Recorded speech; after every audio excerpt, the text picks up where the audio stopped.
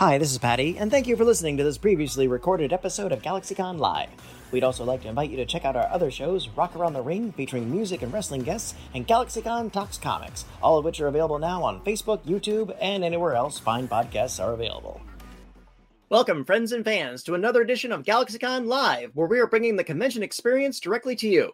And today we are going back to the final frontier with amazingly talented guests from Star Trek Enterprise. And now, without further ado, let's bring our guests we do have. First, he is an actor whose credits include The Man from Earth, True Blood, and The Nine. Today he joins us to talk about his role on Star Trek as Dr. Phlox. Please welcome John Billingsley. Hey, everybody. Hey. How are you? We are good, sir. How are you in your corner of the world? Peachy keen. Now, I thought we were going to see Dominic first. He was wearing a cowboy hat, so I had to go find a hat, and this was the one that was closest at hand. Absolutely. As I joked earlier, John Billingsley is doing it animal style. I also have some backup hats there. There's my impeach Bush button. I'll wear that there. I know that's like one president behind in terms of. We alienated half the audience before we've even gotten a minute in. Hey, it's Star Trek. It always will raise the discussion. The important thing is to keep it at a discussion. There you go. To talk. That's always the message of Star Trek, is that let's talk. Get me back on. Next, he is an actor whose credits include Stargate, American Odyssey, The Purge. Today, he's here to talk about his role as Commander Charles Trip Tucker III. Please welcome Connor Trenier. Hey, everybody. Hey. John, you're a man of many hats at this point. Mm-hmm. He absolutely is. So, how are you doing, young man? I'm good. Just, living the dream. Absolutely. Let's please bring out our guest, Mr. Dominic Keating. Hi. It got a bit better. It's not great, but funnily enough, when I came back on and you were all live, it was a lot better. All right. We can hear you. All right. Outstanding. Well, gentlemen, first of all, thank you all for joining us today. What I would love to do is I'd love to hear how each of your audition processes were like and what eventually got you landed on Enterprise. Who wants to? I met Brandon and Rick in a gay bar. Oh. And the rest is history. Me too. That's pretty much everybody's story, I think. Well, not the ladies. I don't know how they got auditioned. I have no idea. Maybe they're there for season drag shows. Maybe. I had easily the roughest road. This is a long story that I'll make as brief as I can. It's all good. Make it long. Okay. So when I auditioned for Enterprise, I had the great fortune, which I would feel now, of having 3 pilot auditions on that day, which roughly turned out to be about 25, 26 pages of dialogue. So I made an order of which one I was going to spend more time on.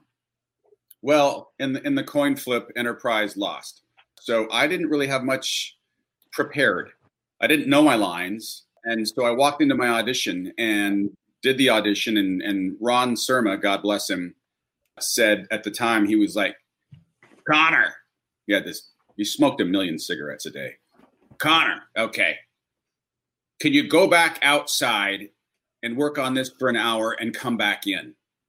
And I said, oh, God. So I went back to my 1968 Skylark, which had no air conditioning. The windows wouldn't roll all the way down. Just sweating through my clothes. I go back in an hour later, and it was an hour better, which wasn't much. So I got on my phone when I walked out of that audition, called my agent and said, hey, listen, I can't do 3 in a day. I just punted on 3rd down with this audition, and I feel terrible about it. Well, they called back and said they wanted to see me again. I don't know why. So this is audition number 3. This time I go in and I've fully prepared and it goes very well. And then they call, and that's for a few of the producers, Mary Howard, Brad Jacobian, and casting. And then they want to see me for the next step would be studio. So I go in and I audition for the studio and it's me and like 5 other really, really good looking guys. And I thought, well, if they don't want a model. I was one of them. Dom was one of them. He was almost Trip Tucker. Wow. So I was last in order. So I put my chair right next to the door because you could hear what was going on. And I was just knocking him down. I was like, no, he's terrible. He's terrible. He's terrible. And so when I went in, I also gave a really good audition, got past that round. And then it was network, which was then Brannon, Rick, everybody included, a room full of people. And I did my audition, felt pretty good about it, not as good as the previous one, and got out and got a call from my manager at the time. And he said, well, they're not really sure. You didn't show enough awe in the first scene. Aww. When you see the big ship, you know, they're in the shuttle potties with the captain. And I said, well, can I go back in? I'll give, you know, I'll awe all over the room. Just come back in and just show awe. And just go. All coming out of my ass. Yeah. So they said, no, they don't want to see you again.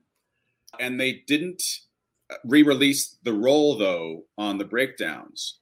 So I kept asking, and he said, well, they're still thinking about you. Well, they only have a week. They took that whole week. Jesus. And at the end of that week, I went to Mexico to drown my potential sorrows in tequila and tortillas. And I got back that Sunday, called my manager again, nothing. And then Monday, he called me up and he said, all right, well, I can't make the official word for this, but you're going to sleep all right. And I was like, what are you talking about? I'm not going to sleep at all. He's like, well, you got it, but we can't announce it yet. So it took me. Is that they wrote all the awe out of the fucking character? He never showed awe, and if you go back and you watch the 4 years of the show, no awe, no fucking awe at all. No awe. They accepted my lack of awe. Yeah, and they pretty much made the rest of us do a lot of the fucking awe for him. I was constantly having to like fake awe and show awe, and like, why can't fucking Connor show some fucking awe? Because he's terrible at it. Yeah. Dominic in the same audition time together? Yeah. We were kind of backdoorish for the callback, but no, not at the. They don't give you a lot of material frequently. Sometimes you get the full script.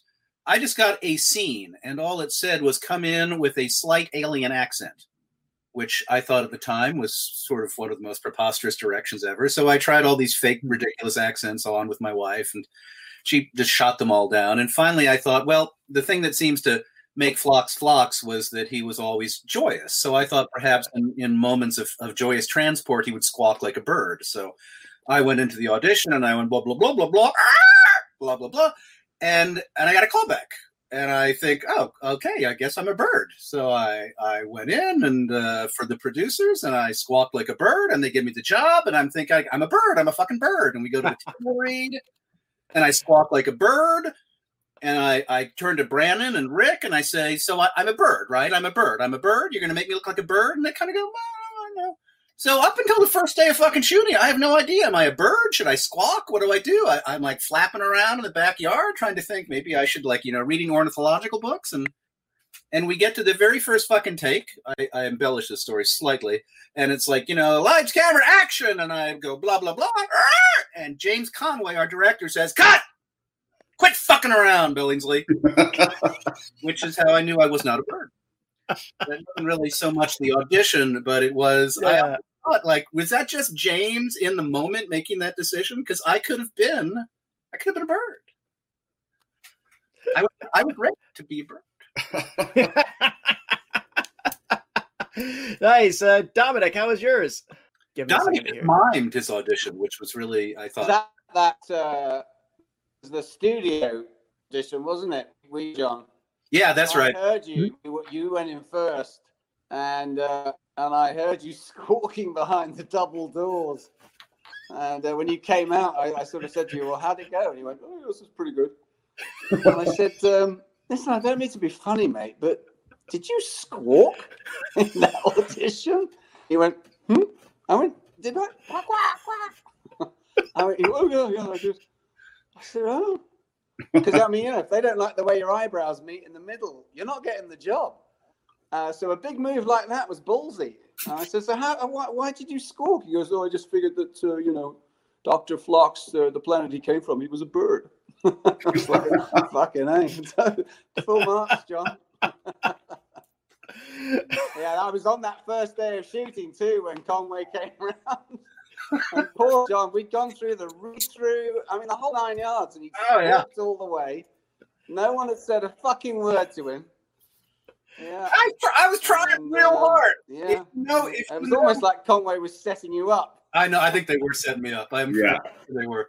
No, Brannon is a wonderful guy, but he's got looked at John straight in the face and went, "Are you shitting me?" Brannon brought has this like Zen quality that if he doesn't want to kind of tip his hand, you could is that an earthquake, Brannon?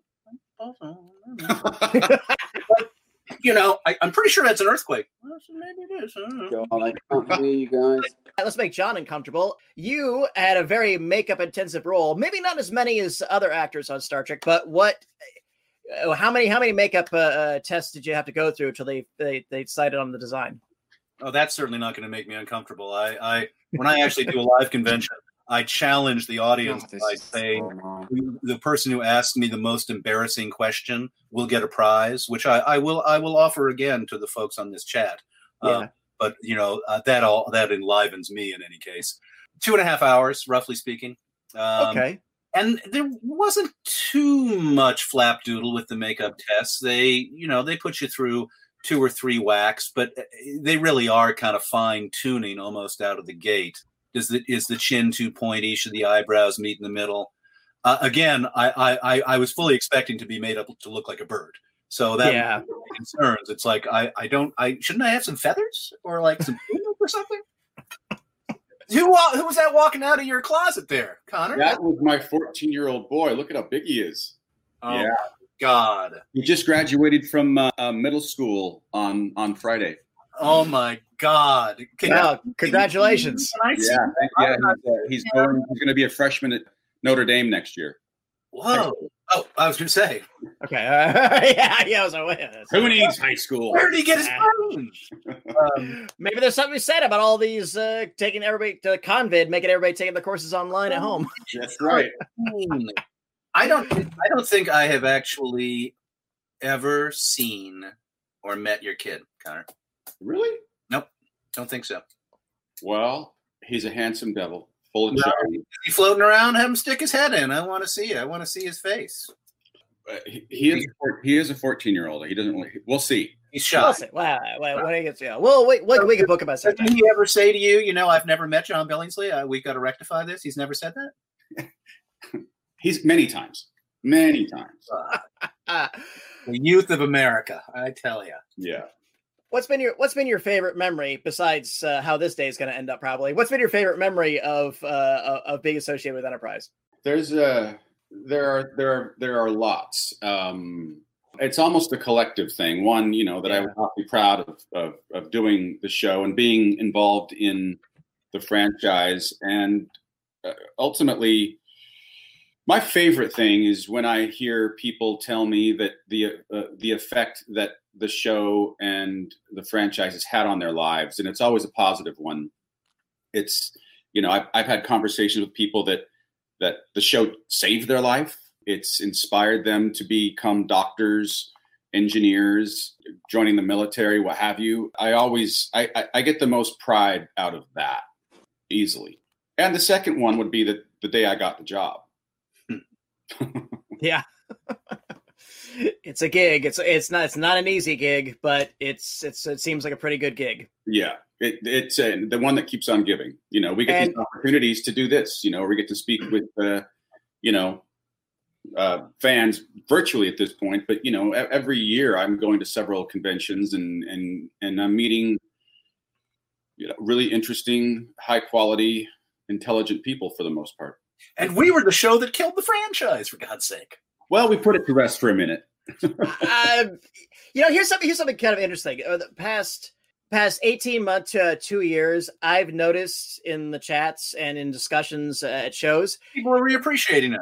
They are. They're fresh eyes are looking back at Enterprise, and they're really beginning to realize, this. It deserves a second chance. We came on after so many years of Star Trek, and in a number of those years, double dipping. The Deep Space Nine actually overlapped with Voyager, for instance. And yep. I mean, I think by the time we aired, there was fatigue, understandable fatigue. I think the show did really at least need a year off. And I always felt badly for Rick and Brannon that they weren't given that time. Yeah, I know that they were, a gun was put to their head saying we always got to have a Star Trek going on, and it was because if you look at it, I mean, I know they've said this, and I sympathize with them that the Bible for the show just needed a little more work. I mean, I think the notions were strong, and I think the character development was they had some clarity. But in terms of an arc for the first season, I think the Suliban maybe wasn't quite as thought through ultimately as it maybe needed to be. And I think there was probably a little bit more work needed on what the tonal balance was between the darkness of we're the first fucking ship and we don't know what the fuck we're doing, and the nature of what Star Trek is supposed to be, the optimistic spirit. I felt like that tone. It's hard. It's a hard tone to strike for what they were trying to do. It is. I also think that, you can't ignore in watching our show the influence 9/11 had on us. And to echo what you're saying, John, I mean, they were trying to, as everybody was, come to terms with what happened. And in regards to storytelling, involve that into our show. And again, I think that you're right that things weren't quite fleshed out because they needed to address it in some fashion. Yeah. And the studio itself also needed to kind of grapple with what it really wanted to achieve. I remember there was an early episode where a crew member is transported and they come back, and in the first draft, which we're not supposed to see, but I had a pipeline to the hair and makeup department. They would smuggle them to me. And I read the first draft. It was like pretty cool because the guy comes back and it's like his head is where it's supposed to be. It's like, fuck. And we're afraid of a transporter. By the time it emerges and we're shooting it, the guy comes back, transporter accident, and he's got a little twig sticking out of his forehead. And I thought that, to me, kind of early on crystallized where I think the timidity of the network actually fucked us. To me, there was another level of scariness that the show began to want to move towards, and I felt like the powers that be said, "Bup, bup, bup, bup, bup."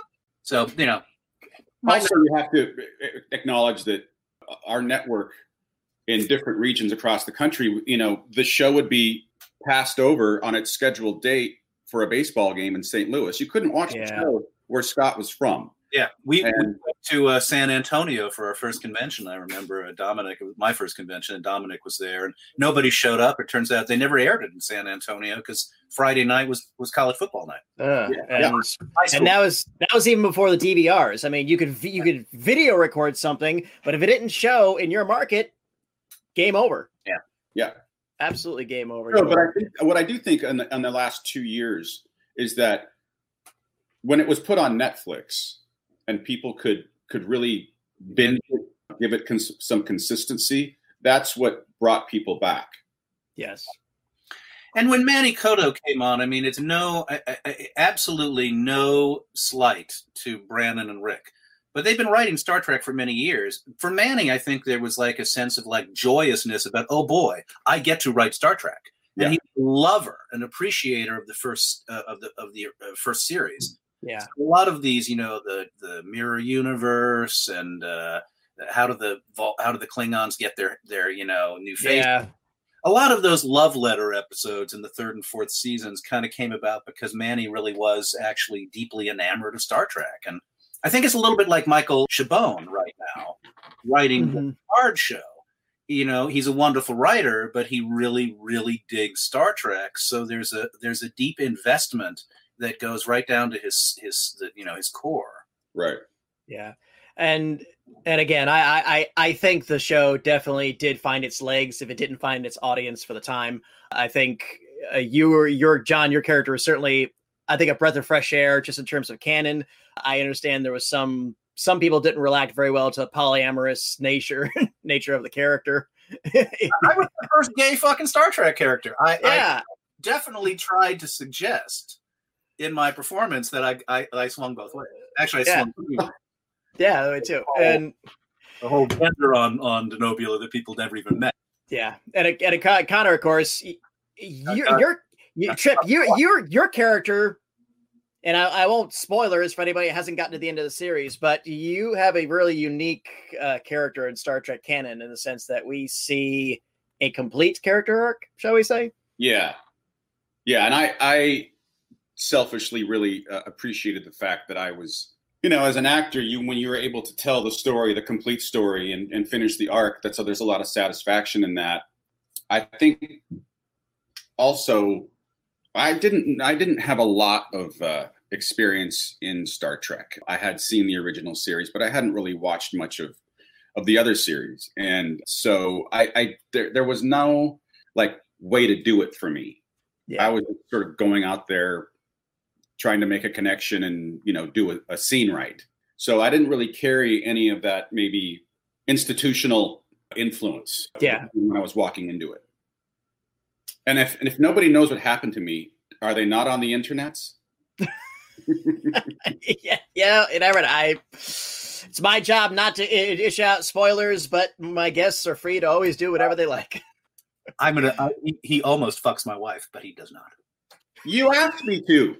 I did. I begged you to. I begged you to, and you wouldn't do it. One of the many moments when I just thought, not only do I not get a love interest, but when they give me a wife, she wants to fuck Connor too. A character actor's life is a hard one. Speaking of playing with ourselves, what was it like seeing yourselves on the toy aisle? I have two of those, and one of them it's a detachable head that I used to roll around for the cats to chase. They loved it, and then they lost. That's right. Yours came with two heads. I remember that. One of backing up to what are your proudest moments? The fact that I am a Christmas ornament is right up there, and I have 3 of them, and they're up on the tree every year. Wow. Yeah. Nice. Very nice. I want to hear the story about the bootleg spacesuit tape. Dominic Eading's famous bootlegged spacesuit tape. Is this a story? That was on that show with LeVar Burton directing it when... No. David Livingston. David Livingston. No, I think it was LeVar. I was there. I remember it vividly. You sure? It was on the Comet, right? Yeah. It was the one where Dominic has a remarkable ability to kind of mush epithets together in creative ways. And I'm British.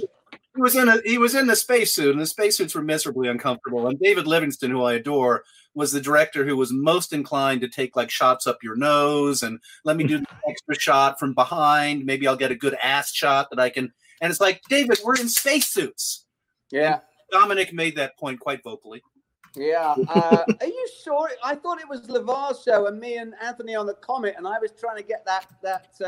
Well, there may have been multiple. The little case open with the gloves on. The one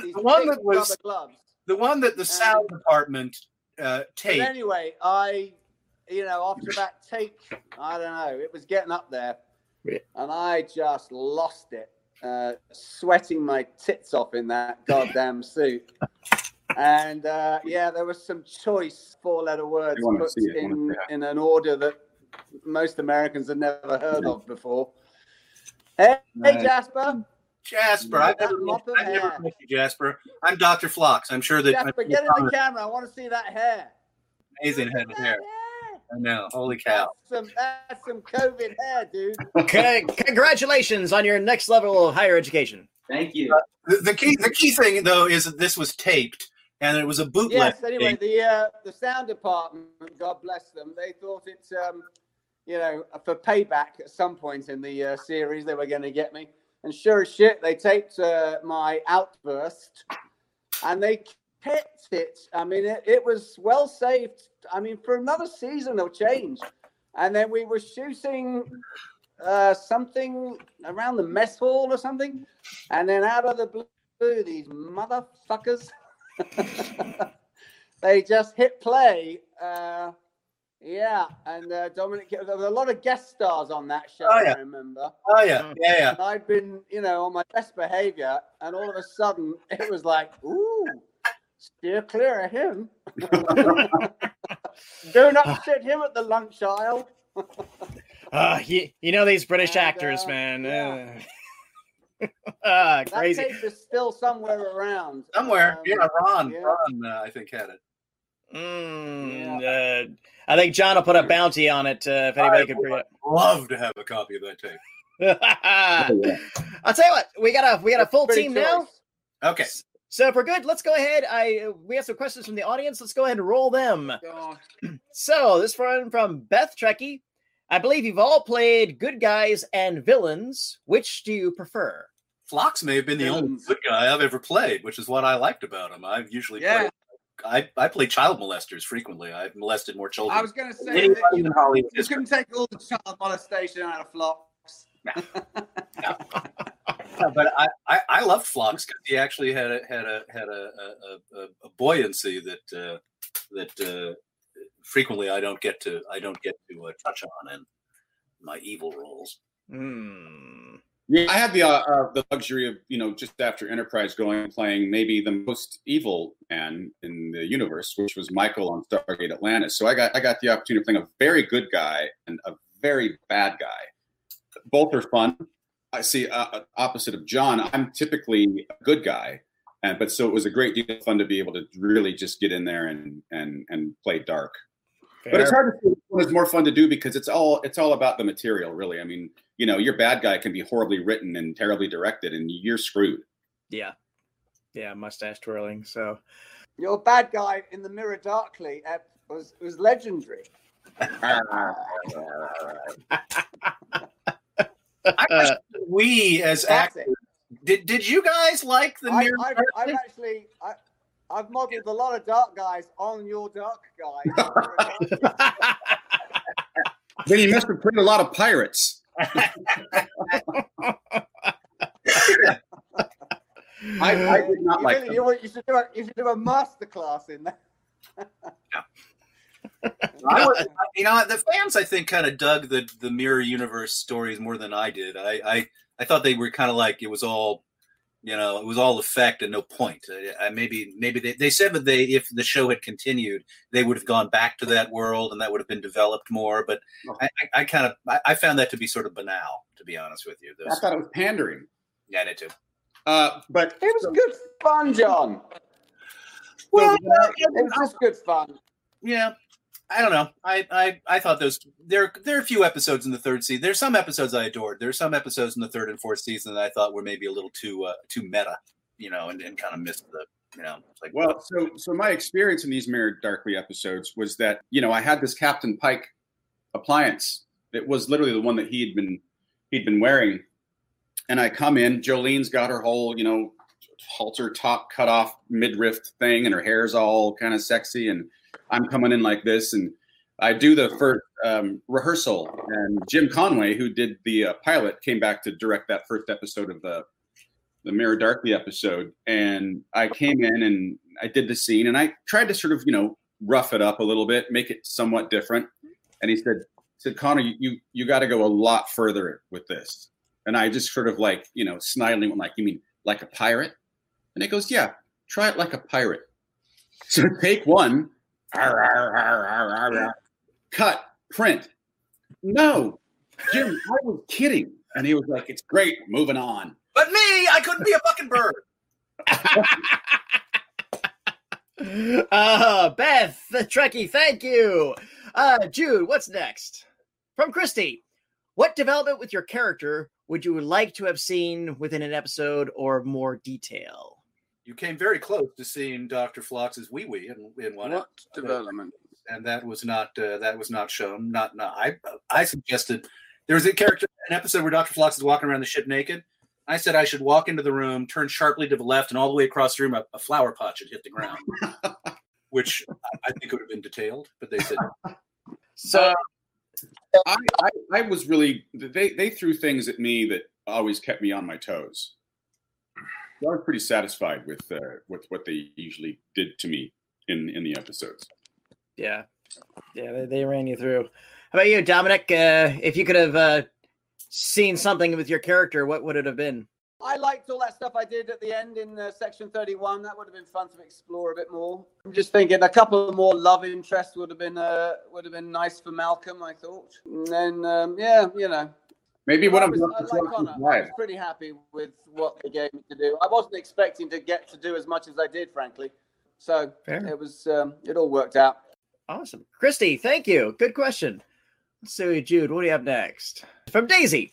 Star Trek, at its core, is a show about a better future where people are the best of themselves. What is a favorite act of kindness of yours? Oh, well, that's a good question. Yeah. Silence, because we are the three kind people on Star Trek. It's an unfortunate question because of all the kind people in Star Trek, unfortunately, you got us. I remember I did something kind in 1990 something. Yeah, but did they arrest you for that? I thought it was kind. I was in a minority. Right. No, actually, you start. Who did? Somebody. What are you talking about, John? You've got the best thing going right now. Tell them what you're doing. I was about to say, yeah. Well, go ahead and talk about your project. This is a good. Yeah, I'm the president of the board of an organization called the Hollywood Food Coalition, and we serve a 5-course meal every night, 7 nights of the week, to right now approximately 300 to 350 people who are living on the streets.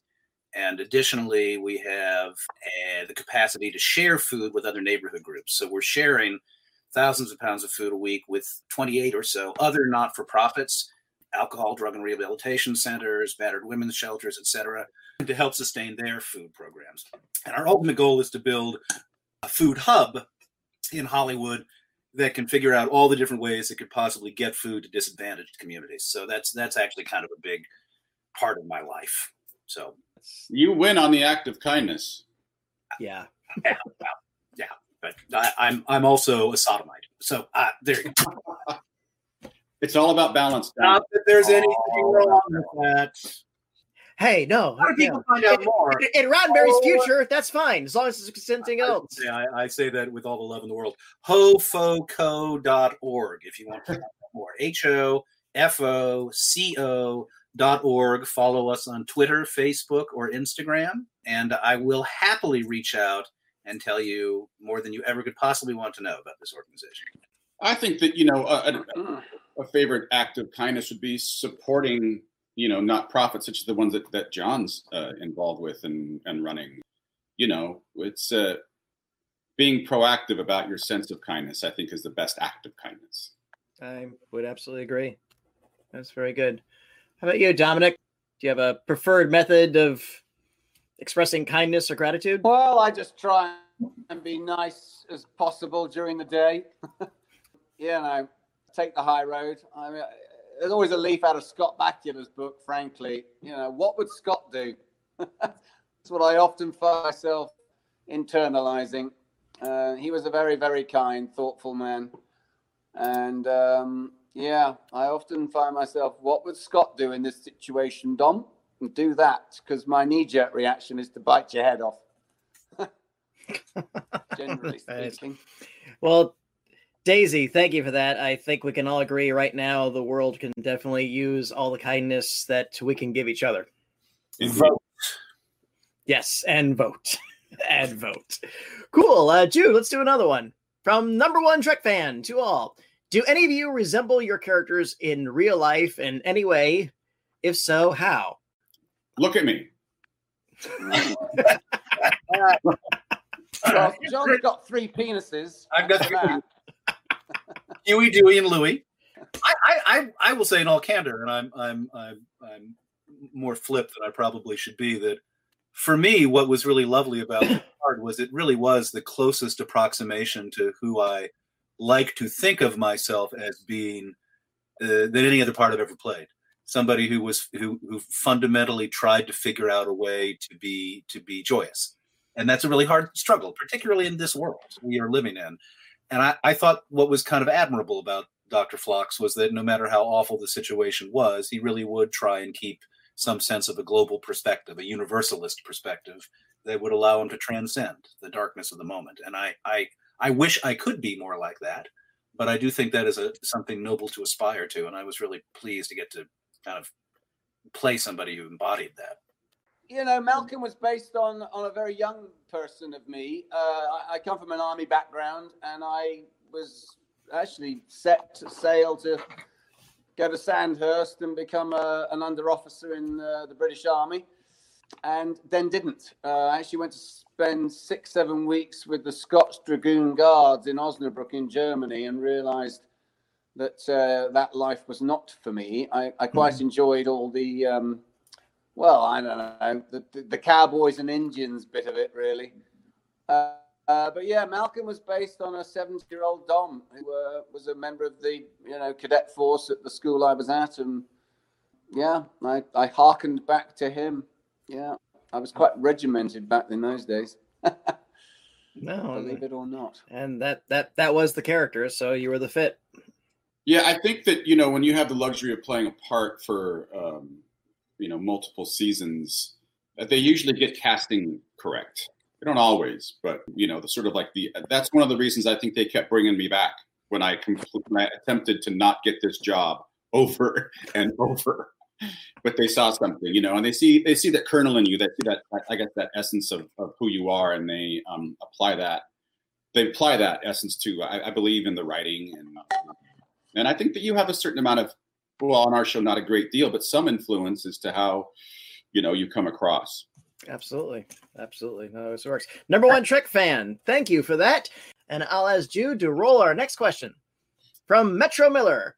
Do you have a favorite, funniest, or most awkward moment on the set? Oh boy, this is a good one. So many. So many. I won first prize at the Halloween contest. Oh, yes, you did. And that might be my favorite Star Trek moment, because the focus puller came in that day, and she was the dominatrix in a bondage pair, but her partner chickened out. So she was a dominatrix without a submissive. So I went to the wardrobe department and I said, "Can you pull together some kind of submissive costume for me?" And I had my Dr. Flock's head on, and they came back. They got a whole costume department to choose from. So I had the black leather girdle and the red ball in my mouth, and the whole 9 yards. And I can't remember her name, the woman who was our focus puller. Melissa, right? Melissa, yeah. Melissa put me on a dog collar, and she kind of paraded me onto the bridge, and she lashed me in the captain's chair, and that was my favorite moment. I won first prize. I've never won anything in my fucking life. John, you're insane, and I love you. Yeah, that was shocking.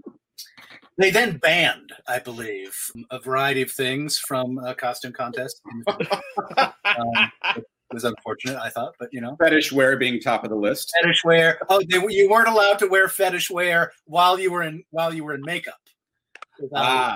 It was like the bootleg pictures that nobody's really seen are Dr. Flock's in bondage, which I have in a little brown paper envelope at certain conventions that I will. So you'd be willing to trade those pictures if we can dig up the recording of Dominic?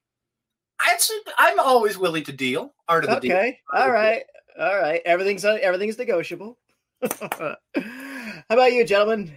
I was in a scene with Scott where we were suspended because the ship was being taken over by this globby alien mass. And we're being suspended, and we're covered in a combination of what they use to thicken McDonald's milkshakes and KY jelly. And I'm convinced that we shut down the porn industry for a good 2 or 3 days with all of the KY. We were covered in it. In our ears, it was in our hair. But we're suspended. It's the last scene that we're doing. We've been up there so long that we've lost the feeling in our legs. They bring us down, and we kind of just crumple to the ground. They have to cut us out of our suits. And this is the only time this has ever happened to me. Every time you finish a scene, they take a look at the lens to see if there's a hair in it. Oh, no. And Gary, God bless him, he just was like, "You guys, I hate to tell you this, but there's an actual hair in the lens." And we thought he was joking. They had to get us back into these goopy suits and hoist us back up. And at this point, we're shivering for some reason. I don't know why, because our circulation's all out of whack. Yeah. We get up there, we do it again. They bring us back down, get us, and then to get KY jelly off of most of your body and out of your hair is not a one shot deal. It's not. Are you still getting KY jelly out of your ear? Is that what you're saying? Is that still a little? Yeah. Oh yeah. A little bit of Star Trek in the night. It's been a weekend. 6 days off and the checks still come. Character actor in the sun. 6 days off and the checks still come. Gone. How about you, Dominic? Well, I don't know, embarrassing or not, but there was one morning Jolene and I had to do a scene in one of those sort of tunnels, crawling through, and we were in our civvies rehearsing it. She had a very low-slung sweatshirt on, and at some point, I think I must have been leading the scene into the camera, and we had to go back to number one and re-rehearse. And I turned around and she had not. And she was staring at me with this very low slung sweatshirt on with these two big boobies hanging there in front of my eyes. And she just looked at me and went, bless her heart. And I have to say, I blushed juice red. I didn't know where to look. Yeah. My goodness. Metro Miller, thank you. That was a great one. We have time. Yeah, I believe it. We have time for one more question, so I'll ask Jude to roll out our last one. Comes from Gatatum, and question for the guest: describe what Star Trek means to you. Well, hey. Somebody else go first. Oh, my house. Well, a family. A wonderful family now. Frankly, yeah, that I'm very proud and very, grateful to be a part of. It's been 20 years of our lives now, and what an extraordinary thing. I often say to Connor, those years on that show somewhat defined our lives in this town and gave us a certain position and a place here that makes you feel like you were relevant in some way. And then just having the conventions all these years, I mean, literally all these years now, that bring us all back together. And it really is, it's a joyous thing. It's a very beautiful thing to have been a part of. And I'm always eternally grateful to the extraordinary longevity of the fans' support. And yeah, thank you very much. Nanu. I could never do that. Oh, you can't? You have to go like that? Can't do it. Don't even try. I have no flexibility anywhere in my body. Moral flexibility. Actual physical flexibility. You need more KY. Yeah. I've got it.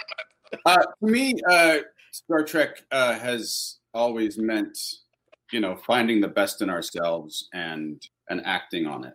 And the people that I've encountered who have been fans of Star Trek have really, shown that. And I really believe that the message of Star Trek is an important one, and especially now. Go out and make contact and make new relationships and be good, or try as best as you can, because you're gonna fail. But that doesn't mean that the effort isn't important. Fair. And money. Absolutely fair. Yeah, it's hard to answer this question without, I don't know, you walk in a bajillion footsteps in answering this question, because it's been asked and answered a bajillion times, and you're always looking for some way to answer it and still sound sincere and not canned. It's really, really hard to do. Everything both the fellas said is absolutely right. I guess as I kind of think about as a cultural artifact, something that has lasted as long as it has, from 1966, 2020, it's almost 60 years of a tentpole. And along the architecture of Star Trek, there have been many houses that have been built. And I think it's very rare and interesting for a cultural construct to survive for that long through so many periods, with as much reinvention that has taken place. I'm really quite elated to see that Star Trek has attempted, particularly of late, to grapple with the darkness of our culture and the darkness of our world, while still honoring what the original intent and mission of Roddenberry was. And I think, if anything, maybe one of the things I look back on at our show And I kind of think that was the beginnings of a movement towards asking those questions. We didn't go as far as we could have. 9/11 kind of maybe, skewed the experiment a bit. But I do think when I look back at our show and what Star Trek means to me, what our show means to me, I feel like we were on the cusp between a Star Trek that was, I don't want to say pre-modern, but that was pre the horrors and post the horrors. 9/11 being a significant horror in our modern world that has forced us to recalibrate Roddenberry's message. I think those are all absolutely fair. Gatatron, thank you so much. And GalaxyCon viewers, this has been my time with the cast of Star Trek Enterprise. Panelists, before we go, any final words? These are strange times. I hope that everyone is staying safe, staying healthy, doing the right thing in regards to the pandemic. Like John said, it's hard to not feel like you're doing some sort of canned, pick your favorite phrase, something like this. But at the end of the day, be kind, hug the people that you can, connect with people that you can't hug, and, stay human. I was going to plug the Hollywood Food Coalition, but having already done that, I think I will plug one other thing instead, which is read. We will read. Read. One of the things I didn't get to talk about today was both Dominic and Connor are wonderful readers, and I was always so happy to spend time with them because invariably we could start a conversation by saying, "What are you reading?" And yeah. One of the things to me that is happening to us is that we are living in a world, because we spend a lot of time on screens, that we are losing our ability to read deeply. And when you don't read deeply, you don't think deeply. And I think it is a part of our cultural heritage, part of our intellectual heritage. Human beings have only really been kind of, post for 5,000 or so years. Mm-hmm. Literature, words, books, stories make us. So if I have a final word, I guess I would say the love of my life is reading books. I would be derelict if I didn't encourage people to do what they can to keep civilization alive by doing the same. Anything particular you're reading right now? Oh, yeah. Right now I'm reading a great book by David Gilbert called And Sons, which is about a Salinger-esque writer and his tortured relationship with his children, which is very good. But I would say Maria Semple, wonderful writer. She wrote Where'd You Go, Bernadette? This is her first book. Tom Holland, Persian Fire, great book about the Persian Wars, wonderful historian. Oh, okay. I got to write that down. Oh, he is marvelous. Tana French, terrific mystery writer. I had these at hand because I knew I wanted to talk about this. Diana Athill, great memoirist, wrote a wonderful book about her years in the publishing industry, and the best book about growing old I've ever read, called Somewhere Near the End. Growing Old? Hold on. Growing Old. Vida, wonderful book about the Latin American experience. Which one's that? My Stroke of Luck, Kirk Douglas. There you go. He wrote after us too. Yeah, I just picked that. This has been my convid reading. My parents just mailed me. It's a trilogy about the Civil War by Bruce Catton. Yeah. Oh yeah. They loved them. I can't wait to break those open. Yeah, those are great. Absolutely. Well, gentlemen, thank you all so much for joining us. Gentlemen, this has been a great chat. Bye-bye, everyone. Take care and keep washing those hands. Bye-bye.